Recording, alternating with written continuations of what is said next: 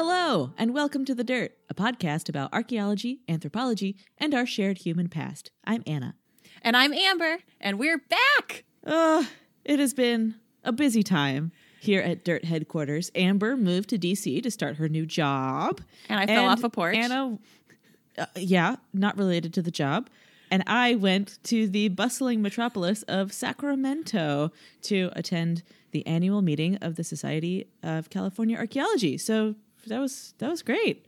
We're mixing it up a little bit. We're going to start it off this week with some shouts out. Yeah. So thank you to all our patrons on Patreon who support us and allow us to keep doing what we do. Yeah. Sorry, we always shout you out when people have probably already stopped listening and said mark as played and then moved on. Sorry. That's why we're doing this differently now. We're learning. Specifically, thank you to Chris, who increased her patron level. And thank you to our new patron, Desiree. And also, big news for patrons and would-be, could-be patrons. Starting this week, there will be weekly multimedia treats for our Patreon supporters because we want to do more to express how much we love you and how happy we are to be back recording in our studios. Mine will have art soon, but I just got here. And this is for patrons at all levels. All levels. You just if you've got a quarter a week, you can support us for $1 a month. So to get all of these neat extra treats, you can join our growing group of dirtbags by going to patreon.com/thedirtpodcast to learn all about the different ways that you can support us. And we love you. And thank you. Yeah, thank you.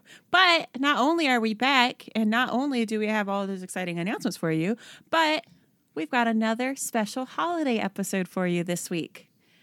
Woo! Happy Nowruz, everyone! Yay! Yeah, so coming up this week is Nowruz. Many of our listeners might know this as Persian New Year, but it's celebrated in much more of the world than Iran and the global Persian community. Nowruz in Farsi means new day and corresponds to the date of the vernal equinox in the northern hemisphere. That's the day that the night and the day are of equal length, and then after that, the days finally get longer. And yeah, that's a reason to celebrate. Yeah. Sunshine, flowers, springtime, adjusted serotonin levels. Yes. Yes. But what happens in Nowruz for those who may not know? Well, there are all kinds of different traditions. So I just want to highlight a few of them that I found. So there's one, there's sort of a Nowruz Santa Claus. It's a character called Hanukkah Amu. Harry. So you've got Amu, or Uncle Nowruz, and his sidekick Haji Piruz, and their folk characters who herald the springtime. And so Uncle Nowruz hands out presents to children. He is an older man with a white beard. I did also see a lot of it that they both sort of blacken their faces with soot. Great. The blackface thing. Yep. Mm-hmm. Cool. But Haji Piruz is his clownish assistant, and they sing joyous songs, and Haji Piruz plays a tambourine or a drum, and they do this in city streets and squares, and you know they're performers, so they people give them coins and stuff. So that's fun, except for the blackface. Yeah. It's festive. Another of these customs is spring cleaning, so dusting, repairing furniture that might be broken or needs adjustment, I guess. Cleaning out your rugs. Just turning the house inside out, getting it ready for spring. No. I'm feeling attacked. I love cleaning. I just moved here, and I already, Nowruz could not come sooner. Go outside and beat your rugs. One of the most important Nowruz traditions is setting the Haft-Seen table, which includes 7 symbolic items, all starting with an S sound. This is going to be a very sibilant section. I briefly a few years ago lived with a Persian roommate, and she set out this table. We had a goldfish in a bowl for a little while.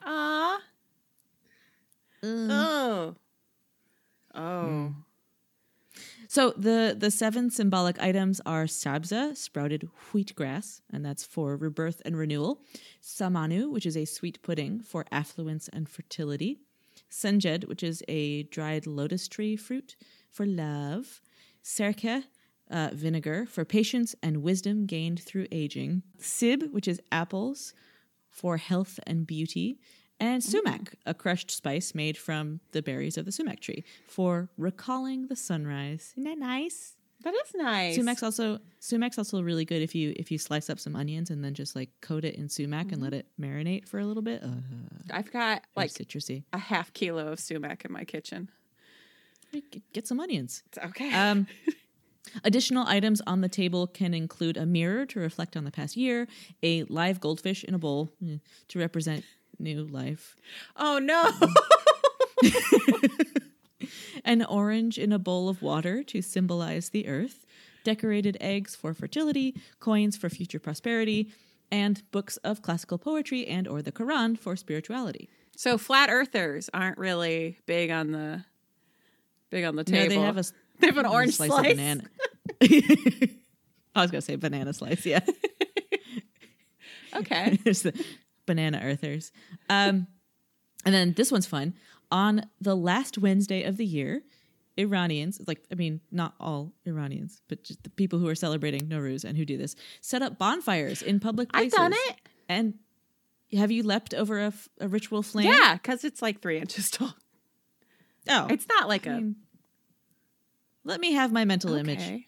Fine. And so they jump over the flames, and it's thought to ensure good health for the year, and they sing songs while they're doing it, sort of like the song sort of entreats the fire to give me back my health, take away this sickly pallor, give me my health again. Also, there's a lot of really delicious food, but if you get me started on talking about food, that'll be the whole episode, so I won't. But it's not just Persian culturally. Nowruz is observed nationally in Iran and Afghanistan, but it's also celebrated in the Balkans and Black Sea region. So Albania, Azerbaijan, Georgia, the Dagestan and Crimea regions, all those places. In the Central Asian republics, Uyghur and other Turkic communities in China, Kurdish communities in Iraq, Syria, and Turkey, and by Balochi, Parsi, and Pashtun communities in Pakistan and India, and diasporas of all those places all over the world. So it's a big deal. Mm-hmm. Most of the places that celebrate Nowruz are majority Muslim populations, but Nowruz isn't an Islamic holiday. Islamic New Year falls on the first day of Muharram, or is it Muharram? Muharram. And marks the beginning of the Hijri year and creeps through the Gregorian calendar because it's a lunar calendar, so it's shorter. Nowruz, however, is the first day of the solar Hijri calendar, which is the same length as the Gregorian, and it's the official calendar of Iran and Afghanistan. Nowruz is observed as a secular holiday, but it is a holy day for Zoroastrians. And it is not a coincidence that the geographical reach of Nowruz corresponds with places where Zoroastrianism was and still is practiced. And so, today, in honor of Nowruz and the very happy news that winter is ending, yeah! Let's look at the origins of Zoroastrianism in the archaeological record. I am so excited about this episode. I started the script like 4 months ago and still managed to not get it done in time. Because I'm so excited. Hello, and welcome to this week-long episode of The Dirt. So, as with the origins of anything else we could look at, the beginning of Zoroastrianism comes down to 2 questions. When it happened and where it happened. In this case, both of those are kind of contentious, which is bad news for scholars, great news for podcasts. The when is either in the Bronze Age, sometime before the end of the second millennium BCE, so somewhere like 1200-ish BCE, or the Iron Age. So it's a matter of whether it was several hundred years before the establishment of the Achaemenid Empire, so when Cyrus or Kurush established the Persian Empire, and so the Iranians, like the Iranian tribes, then had what's called the Persian ethnogenesis when they became Persian. So was it well before that, or was it at the same time? Most scholars think that it happened in the Bronze Age, and those who don't think that it happened in the Bronze Age disagree with that idea because there are names that are mentioned in the Avesta, the holy book, the first collection of holy books in Zoroastrianism. There are names that match up with names in the Achaemenid royal court. So they think that there's this historical connection. There was a period of time when Soviet archaeologists and historians were like, he's totally fake. He didn't exist at all. But like everyone else is like, nah, like calm down. Like, and could this be one of those things where, like with the James ossuary, like there are names that coincide because like everyone was named Joseph and Mary. So there are, it's less everyone was named, like it's less that this is like one of the 5 names that everybody had, but more that these are names that were used. And also some of them aren't direct comparisons. They could be.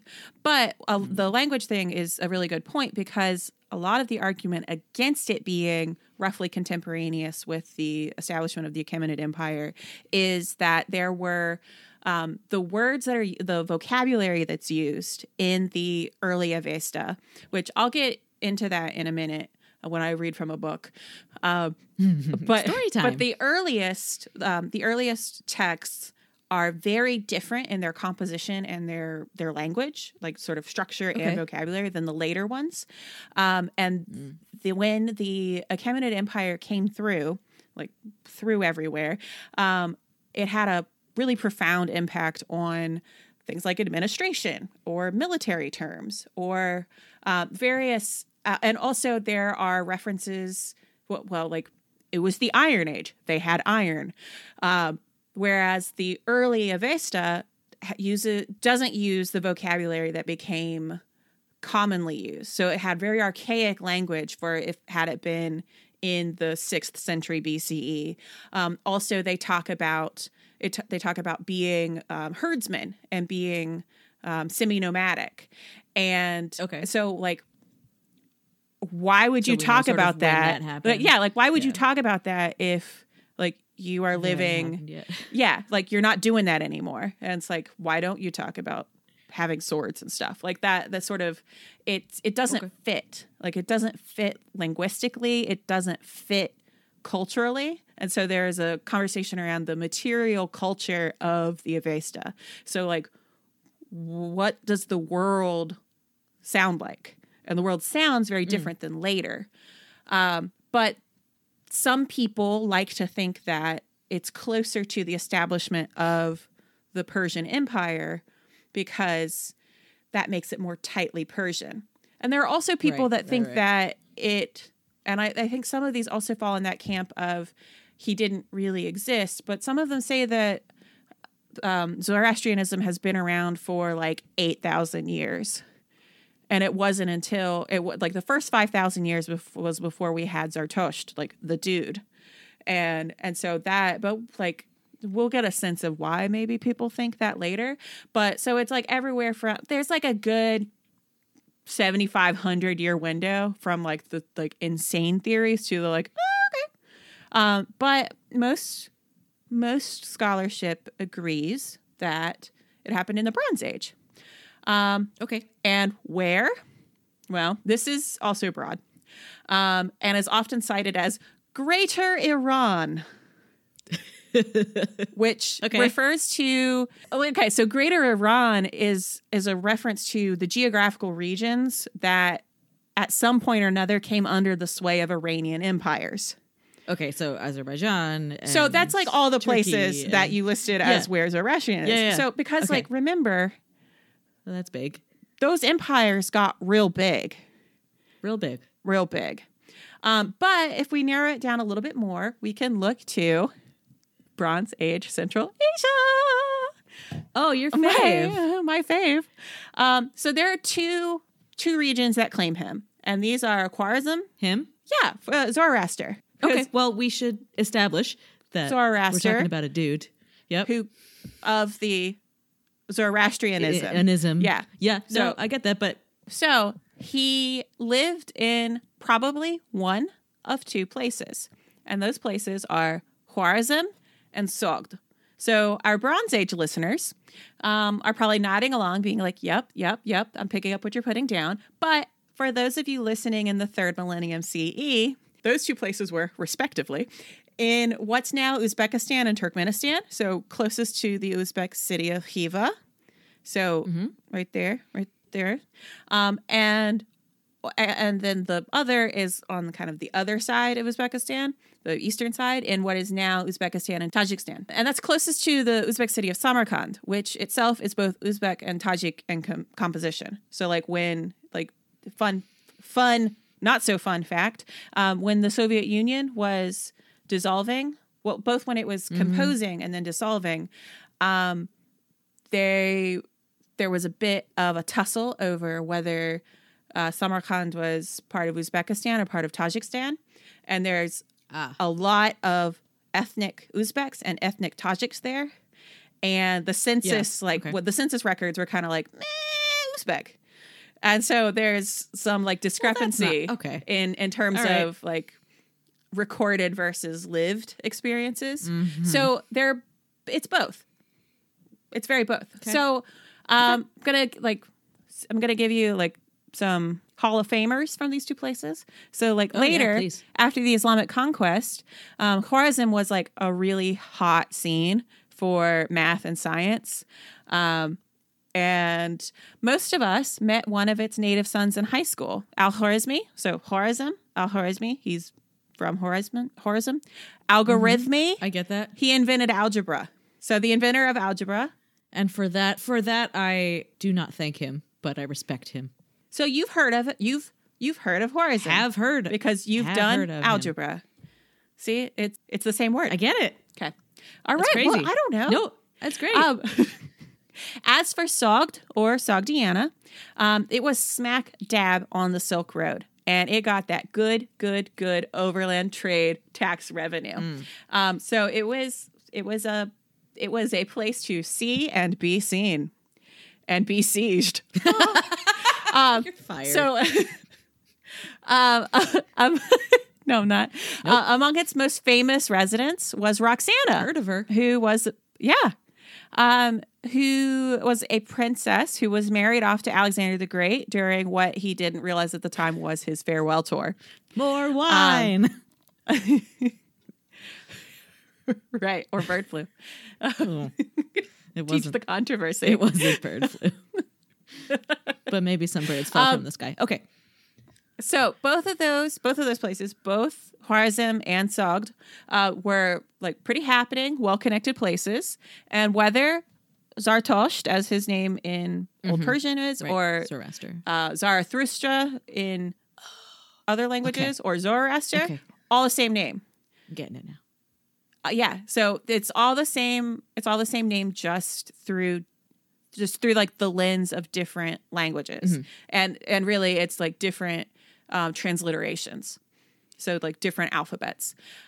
So whether he received his revelation and started spreading the good news in Khwarezm or in Sogd, it was the right place and the right time for it to start spreading like wildfire. So, well, no, they don't know that joke. They don't get that joke yet. But that was foreshadow. That was Chekhov's pun. Yeah. Have I fired again?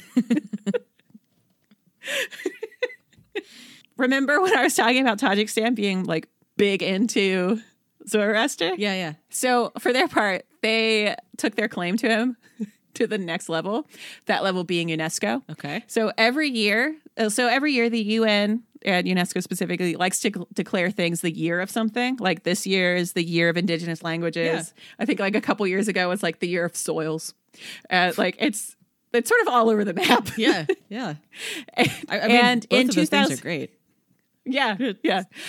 In 2003, the 31st session of the UNESCO General Conference celebrated, quote, the 3,000th anniversary of Zoroastrian culture, end quote, per a proposal submitted by the president of Tajikistan. Happy 3,000. What is that? Like, you got paper, you got porcelain, silver. No, I think how you observe that gold. Anniversary is you have a UNESCO. Oh, so 3,000th anniversary That's what is you UNESCO. Get. Yeah. Okay. Yeah. Okay. Wow. I look forward to our UNESCO looked up the proceedings. podcast. Yes. According to the proceedings from that session, which I read. Wow. Which is like also, dang, the UNESCO proceedings, real boring. Oh. Also, it's in like 6 languages. And so it's like 800 pages long. But so I've linked it to the show notes so you can read it. But there was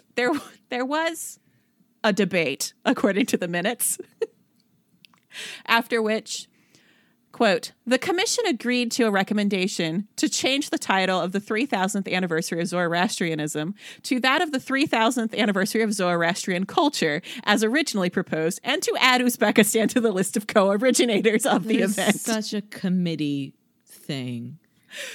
Because like Uzbekistan was just like, guys, come on. Okay.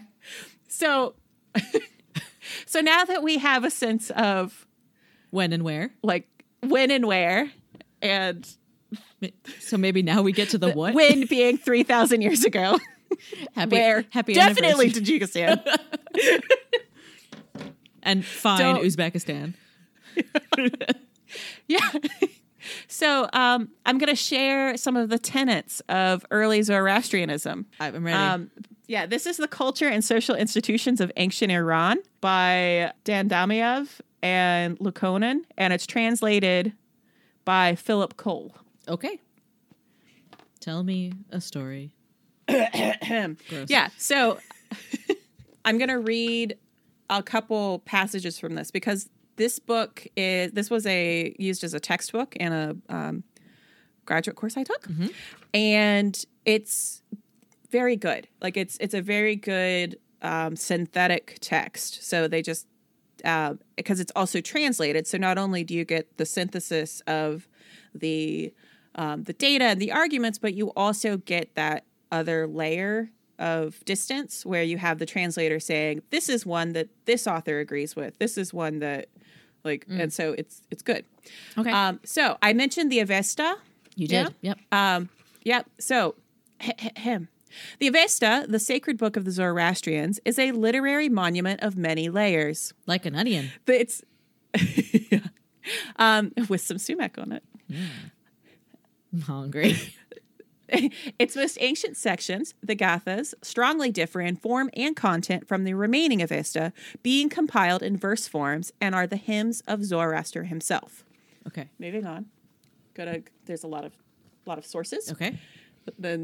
Okay. In terms of volume, the largest section of the Avesta is the so-called Younger Avesta. The composition of its nucleus apparently began around 200 years after the death of Zoroaster himself in the last quarter of the 5th century BC. Many works of the Younger Avesta literature date from even later Arsacid time. Don't worry about that. Okay. From the time of its emergence, Zoroastrianism... So, later. From the time of its emergence, Zoroastrianism experienced a long, complex process of development. Yes, it did. The teaching of Zoroaster himself was reflected in the Gathas, many of which were composed as the replies of Ahura Mazda. So Ahura Mazda is the sun god, only god. So this is a monotheistic. We talked about this a bit in the Mithras episode, our last holiday episode. Ooh.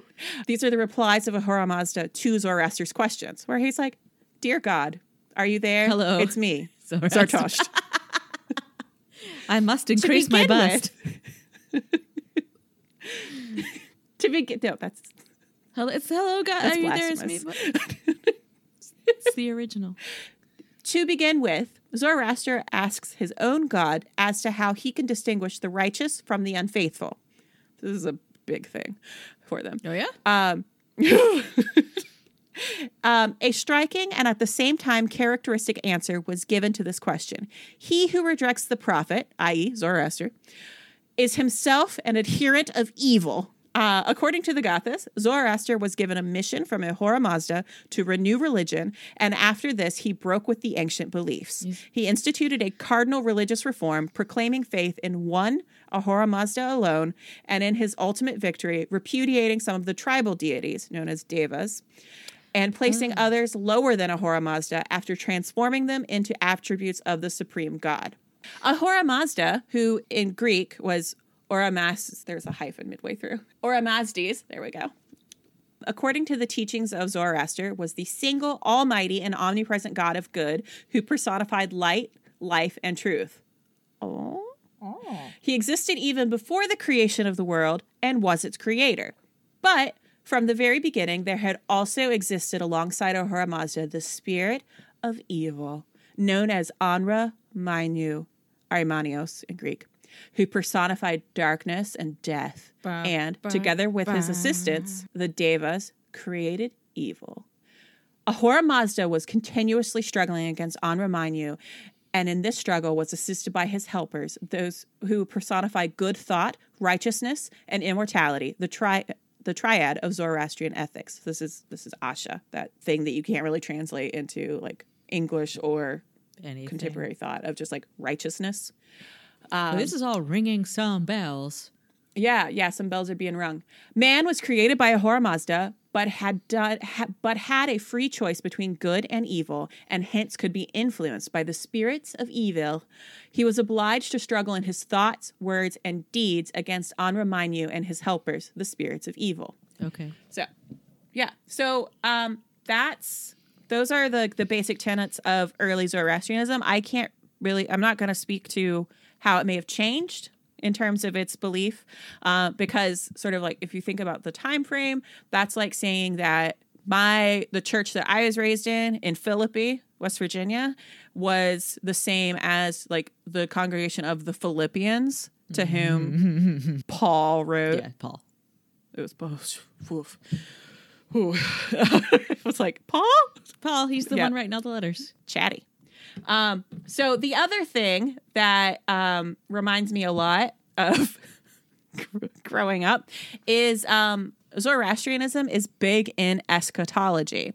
And so eschatology is the sense of what happens at the furthest reaches. So usually like end times. The end of the world. Yeah. So like the end of the world Revelation. Or so the revelation of St. John at the end of the New Testament is that's an eschatological treatise. But eschatology can also refer to like the ends of the Baktun in the Mayan calendar. So yeah, so it's when it's at the edge of something, whether it's the edge of like, not necessarily and also the end. It's just not like the capital E end. No, not the omega.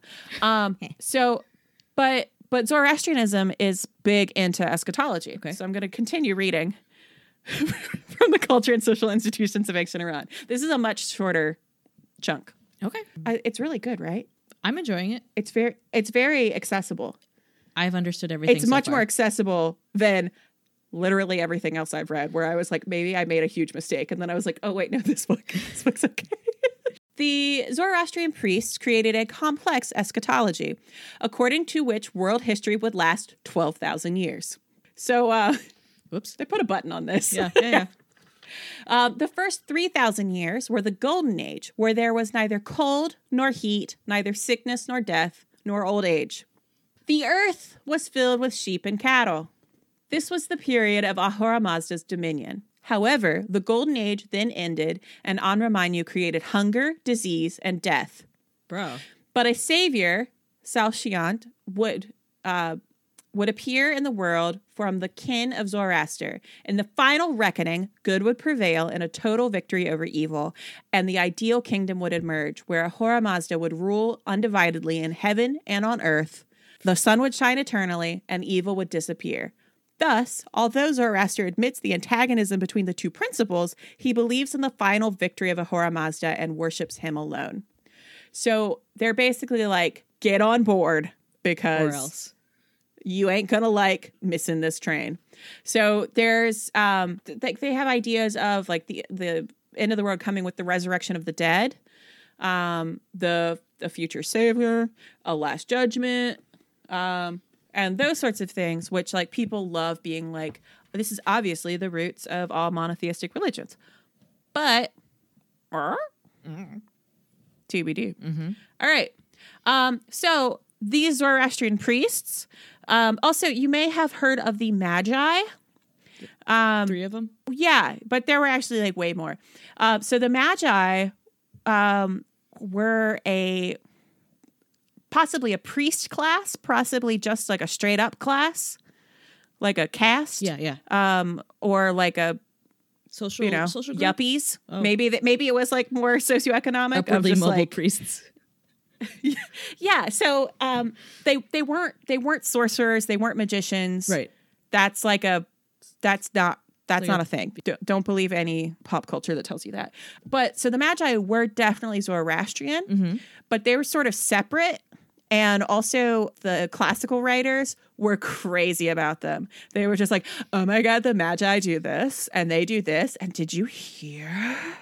And so like, there's a lot of, but like the Magi, yeah. So the Magi are not, it's sort of like a Magi can be a priest, but not all priests are Magi kind of thing. Oh, yeah.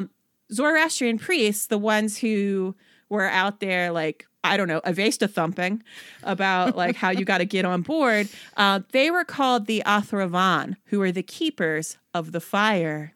And these Zoroastrian keepers of the fire did their fire keeping in, conveniently, fire temples. And as of 2019... And they did it then, but they do it now. Yeah, still doing it. Because remember, it's a living religion. Yeah. Yeah. Still keeping that fire. Yeah, so as of 2019, so now, there were 167 fire temples in the world, of which 45 are in Mumbai, 105 are in the rest of India, and 17 are in other countries. And this is from List of Fire Temples. Yeah, and so a lot of these, up top you mentioned, when you mentioned folks in India, these are Parsis. Mm-hmm. So they are at some point in the last several hundred years, because they were a religious minority. The previous empires were very much like Islamic kingdoms. Mm-hmm. And so they left. Mm-hmm. And so when they left and they went to the Indian subcontinent, they were called Parsi. So Parsi, Persian, same but different. So when you think like in Mumbai and then the rest of India, a lot of them are in Gujarat, and so they're still Persian, but they live somewhere else. Then the 17 are in other countries. Yeah. Yep. This is a note. Just I found this and I thought it was interesting.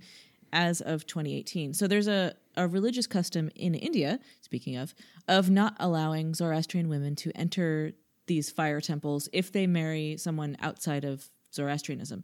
However, this custom has recently been challenged before the Supreme Court of India after a Zoroastrian woman was denied entry into a Zoroastrian institution. So that's ongoing. I just thought it was interesting. Yeah. So now catapulting back into the past on the archaeological identification of fire temples. So this is Remy Boucharla. This is from a 2014 paper that he wrote entitled Fire Altars and Fire Temples in the First Millennia BC/AD in the Iranian World, Some remarks. And so just a pro tip for anybody reading things, if you find a title of something written by somebody who has a very big bibliography spanning many years, and the title ends in some remarks, you're in for it. Mm-hmm. Because it's basically like, here's how all y'all are wrong. Yep. But not necessarily, I'm not necessarily right, but you're wrong. Thank you for coming to my TED Talk. Yeah. So here's Remy's TED Talk.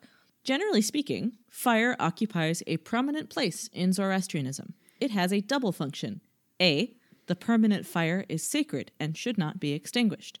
It should be carefully protected from the sunlight and cannot be in the open air, even within the temple. It is located in a protected area in which the priest takes care of adding fuel. Figure 1.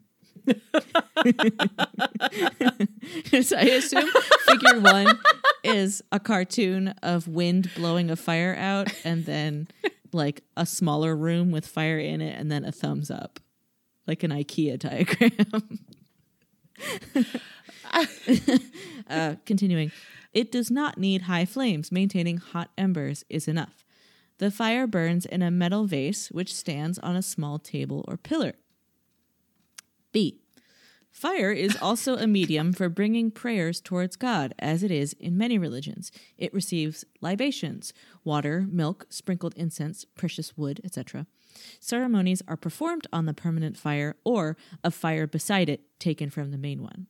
there are different categories of fire and different places the fire can be. And Busharla argues that fire altar is a term with too many very specific connotations, and a more general term like fire holder or fire stand should be used for archaeological structures associated with this form of worship. So my takeaway basically was any fire is sacred, and any space that a permanent fire existed, or even a non-permanent fire but one taken from a permanent fire, was a sacred space. Right? I guess. Oh. Anyway, that's what Remy says. So how do we figure out where the fire temples were?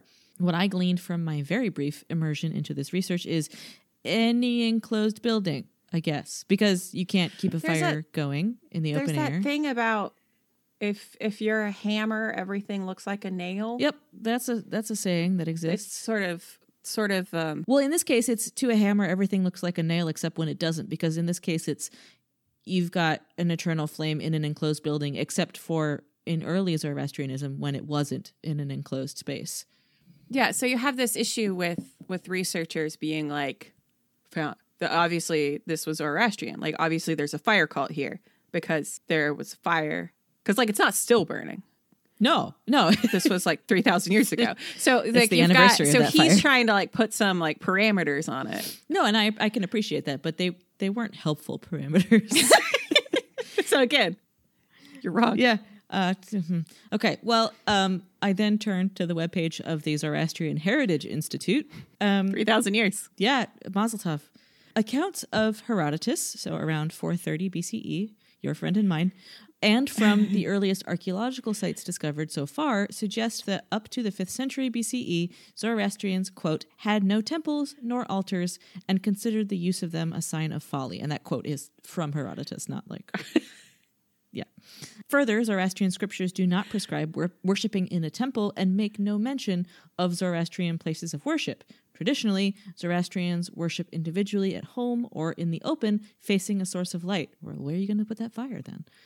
When they wished to worship as a community, they did so in open-air gathering areas around a podium where a fire was lit.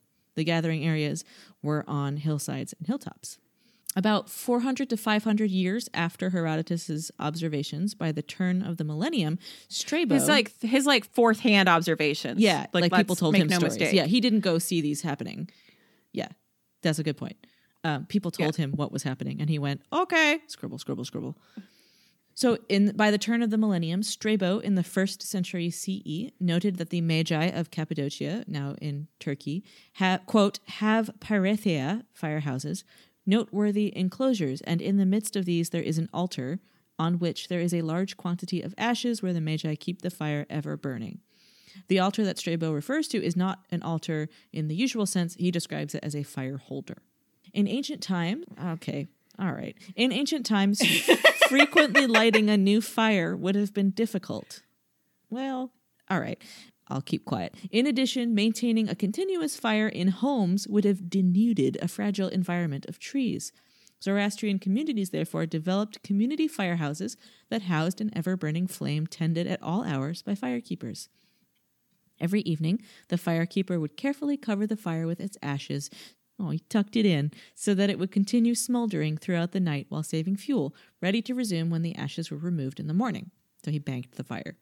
When needed, householders would come and light their house fires from the central community fire. The firehouses were central to and a vital part of each community. Firekeeping was a profession supported by the community. So they had like chariots with bumper stickers like, my son is proud parent of a firekeeper. Yeah. These firehouses came to be known in Iran as Chahar-Taki, meaning 4 directions. Greater Iran. In greater Iran, more than Iran, outside of Iran. Because Iran didn't exist yet. Iran and environs. Nice. Environs. Ew. So they were known as Chahar-Taki, meaning 4 directions. The walls and openings faced the 4 cardinal directions. The alignment of the walls or pillars of the firehouses with the solar-based cardinal points has led some to believe that the firehouses or temples served an additional function, that of using the position of the sun at sunrise, noon meridian, and sunset to determine seasons and significant days of the year. Like that one we're talking about right now. Right now. So meta. Zoroastrians mark these days with festivals like the one we're talking about right now, and they were particularly important for farmers in determining sowing times and for livestock owners as well. The Chahartaki design continued to be used for fire temples during the Sasanian era until about 650 CE. So I'll get to that particular era in a moment. The oldest remains of what has been identified as a fire temple are those on Mount Khaja near Lake Hamoun in the Iranian province of Sistan. Only traces of the foundation and ground plan survive and have been tentatively dated to the 3rd or 4th century BCE. The temple was rebuilt during the Parthian era, so around 250 BCE to 226 CE, and enlarged during Sassanid times, 226 to 650 CE. So the Sassanid or Sasanian period was the last Persian dynasty/kingdom before the rise of Islam and was named after the House of Sasan. It is considered to be one of Iran's most influential historical periods. The characteristic feature of the Sassanid fire temple was its domed sanctuary where the fire altar stood. So a dome, that's distinctive and helpful. Less distinctive and helpful than you might think if you're trying to take an exam on which one it is. Well, fortunately for me, I don't. Okay. I'm just saying. Thank you for the heads up. This sanctuary always had a square ground plan with a pillar in each corner that then supported the dome. Archaeological remains and literary evidence suggest that the sanctuary was surrounded by a passageway on all 4 sides, because you might want to walk around it. Ruins of temples of the Sassanid area have been found in various parts of the former empire, Greater Iran, mostly in the southwest, but the biggest and most impressive are those of Adargushnasp in Media Minor, and many more ruins are popularly identified as the remains of Zoroastrian fire temples, even when their purpose is of evidently secular nature, or i.e. a barbecue. Yeah, but like a sacred barbecue, though? No, just like a straight-up barbecue. No, I don't. Or are the remains of a temple of the shrine cult, or as is the case of a fort-like fire temple and monastery at Surkhani, Azerbaijan, that unambiguously belongs to another religion. But it's a fire temple. I mean, there's all this sort of generalization of Zoroastrianism sort of as like fire worship. That's not totally accurate. Because remember, they worship Ahura Mazda. Right. So it's a belief that elements are sort of pure representations of things, and fire represents the light and wisdom of Ahura Mazda. So it's not that they're worshiping fire, but it's like a conduit of veneration. Yeah, like it's like a purifying thing, and it lifts, like as we said, like your prayers to God, and also like a really good example of how other elements were sacred is the sky burial and the idea of you have clean bones, and so they used ossuaries, they used bone boxes for burial because they didn't want to defile the earth, but you want to keep the bones because like when Big G rolls back around and it's like, get up, time to get up, wake up, time to get up. So that's part of that. Yeah. Okay. So yeah, you gotta get those bones. Gotta get them. And so that's, but nobody says that they're like dirt worshippers because I think our fans might say that a little bit. Oh, nice. But yeah, so it's not really, no, not so accurate. But again, if you are out there looking for evidence of Zoroastrians, look for fire, and you see this thing that looked like it was on fire once, you're like, found one, and they're like, sir, that's a barbecue. Yeah. Okay, well, let's kind of jump forward in time a little bit and take a look at part of the progression of Zoroastrianism's influence on the Western world, because it's really pretty pervasive. And I found a great article that really expressed a lot of this very well from the BBC, and it's called "The Obscure Religion That Shaped the West." Okay, yeah, let's put a pin in that use of the word obscure. But the author's name is Jubin Behrad. Is it as obscure as Pawpaws, though? Is it? Oh, oh, she mad. Okay, so centuries before Dante's Divine Comedy, heard of it? The book of Artaviraf described in vivid detail a journey to heaven and hell. Could Dante have possibly heard about the cosmic Zoroastrian traveler's report, which assumed its final form, or its final Pokemon form, around the 10th century CE? We don't know. This is all part of that younger. This is like the extended director's cut. The ECU of Zoroastrianism. Yeah. Okay. Well, okay, so we don't know about Dante, but we can speculate. And indeed, people have. The 18th century writer Voltaire, though, was certainly enamored of Zoroastrianism, so much so that he had a special Zoroastrian nickname. Like his followers and his sycophants called him Sadi. It's dumb. Okay, well, that's dumb. Well, he's dead, so it's fine. Well, also, this is part of the Enlightenment.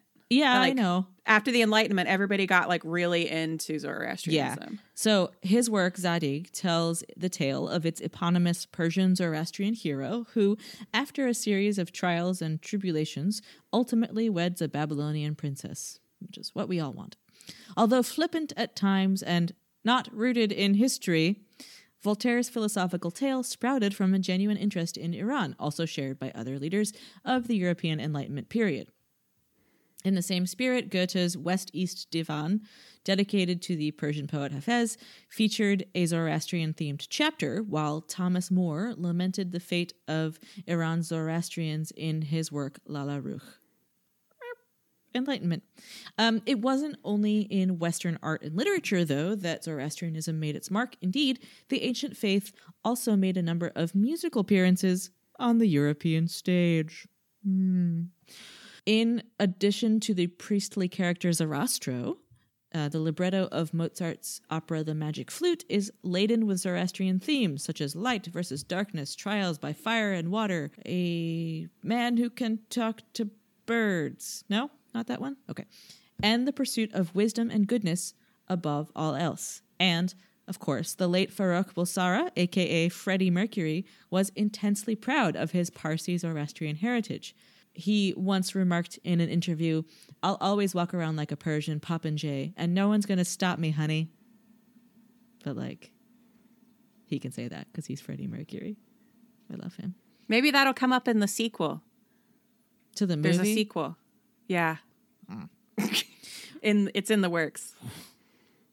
When it comes to music, though, perhaps no single example best reflects the influence of Zoroastrianism's legacy than Richard Strauss's Thus Spoke Zarathustra, which famously provided the booming backbone to much of Stanley Kubrick's 2001 A Space Odyssey. The score owes its inspiration to Nietzsche's magnum opus of the same name, which follows a prophet named Zarathustra, although many of the ideas Nietzsche proposes are, in fact, anti-Zoroastrian. The German philosopher totally rejects the dichotomy of good and evil that Zoroastrianism rests on. He was an avowed atheist, and he had zero use for monotheism. So, yeah, Nietzsche really had a bad deal because, a raw deal, because also his idea of his idea of the Übermensch, was co-opted by, I think it was his sister, who was a Nazi. And so it was posthumous. So he wasn't a Nazi, but his sister whomever, was like, "Hey guys," and so So yikes. speaking of Nazis, let's just make this worse. there is another reason why some people, specifically previous generations of archaeologists, were bonkers for ancient fire worship and wanted to see it. And that reason is Aryans. Yeah. And a little peek behind the curtain, I mentioned Aryans no fewer than 4 times in my notes for this. And then I was I typed a rhetorical question, why are people so hot for fire worship? And Anna took this other turn, and I was the answer was Aryans. But I didn't know it was a rhetorical question. I thought you were actually asking me to complete this research. I was under a lot of pressure. Well, yeah, but the answer was Aryans, which people are understandably often think blonde hair, blue eyes, kind of Aryans, that kind, yeah. Mm-hmm. That. But I'm talking about the original idea of Aryan. So the linguistic connection between Aryan and Iran. So there is a theory which is really the best way to start a sentence that makes my shoulders seize up. But there is a theory that prior to Zarathustra, the ancient Persians worshipped the deities of the old Irano-Aryan religion. And so it's sort of the counterpart to the Indo-Aryan religion that would eventually become known as Hinduism. So, like, remember when Zoroaster is like, all y'all divas need to get out of here because Ahura Mazda is the only one. And so that's this sort of idea. And so it's also why some people think that like the idea has been around for about 8,000 years, because this will come up to a much greater degree at some undefined point in the future in our episode on the Indus Valley and Harappa. Yes. The other place where people are like really like itching to find some Aryans. And I also think that the Proto-Indian Iranian question would be a perfect deep cuts for us to sink our teeth into. Because, so remember last week...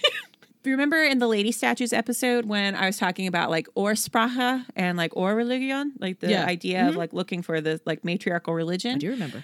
So this is a similar line of thinking where researchers have spent much time and spilled much ink debating the absolute earliest version of something like language, religion, or culture. Who really invented these things?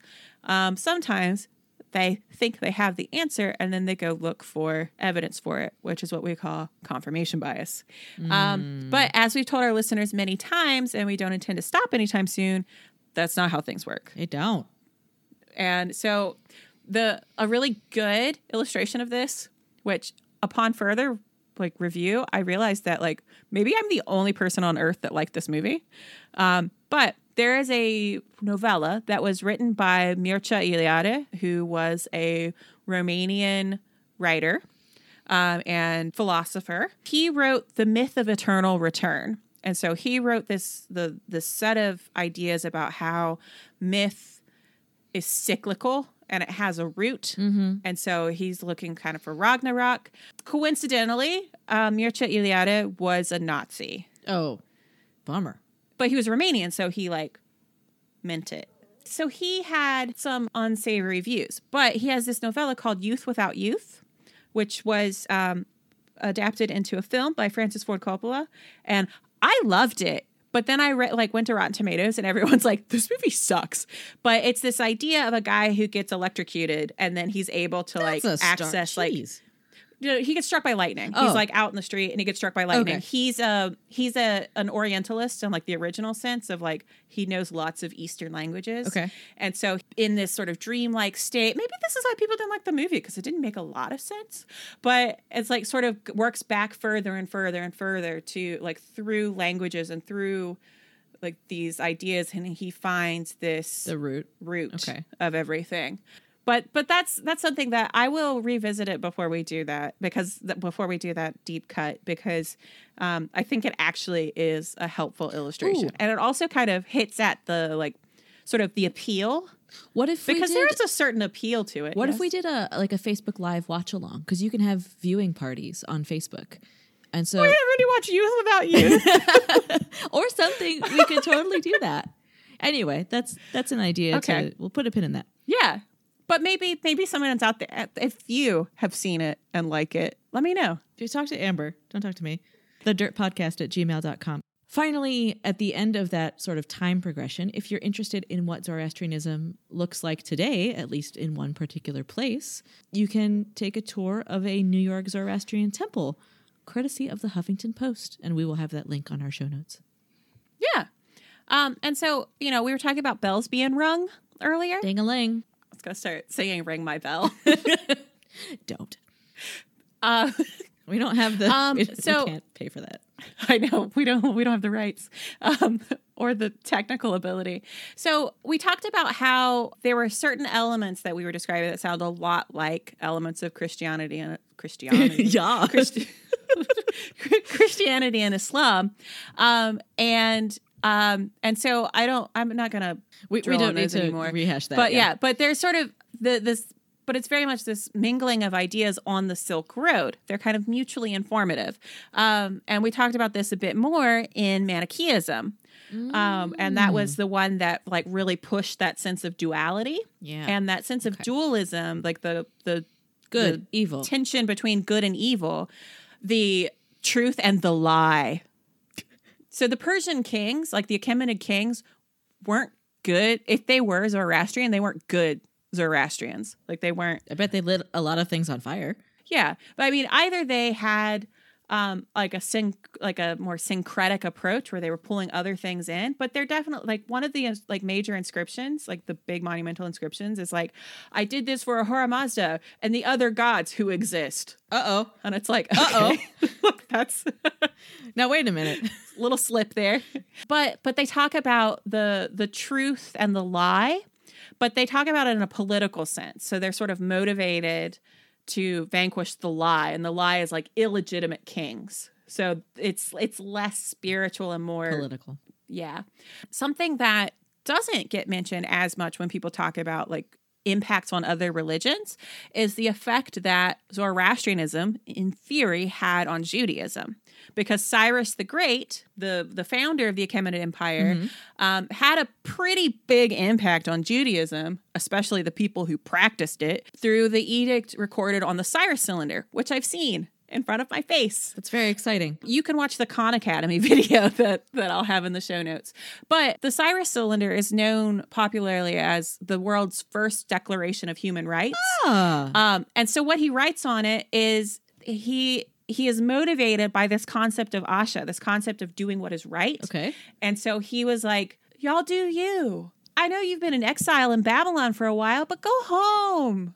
Wow. Go home, Jews. All right, and so Cyrus. So the Cyrus cylinder, and I guess by extension, Zoroastrianism, is the reason why the Jews went out of exile, went back to Jerusalem, and established the Second Temple, the one that the Romans burnt down. Too soon. Also, I was working at the Asian Art Museum when the Cyrus cylinder was there, and this kid that was working with me, like, straight up asked, so why does everybody care about this so much? Which, like, oof. Like, in what direction, kid, would you like me to answer this? Yeah, and so I told him, and I will tell you now, that the Cyrus cylinder is significant not only because of its affiliation to the guy thought to be the father of Persianness. Right, so like Persian Persians, communities. Yeah.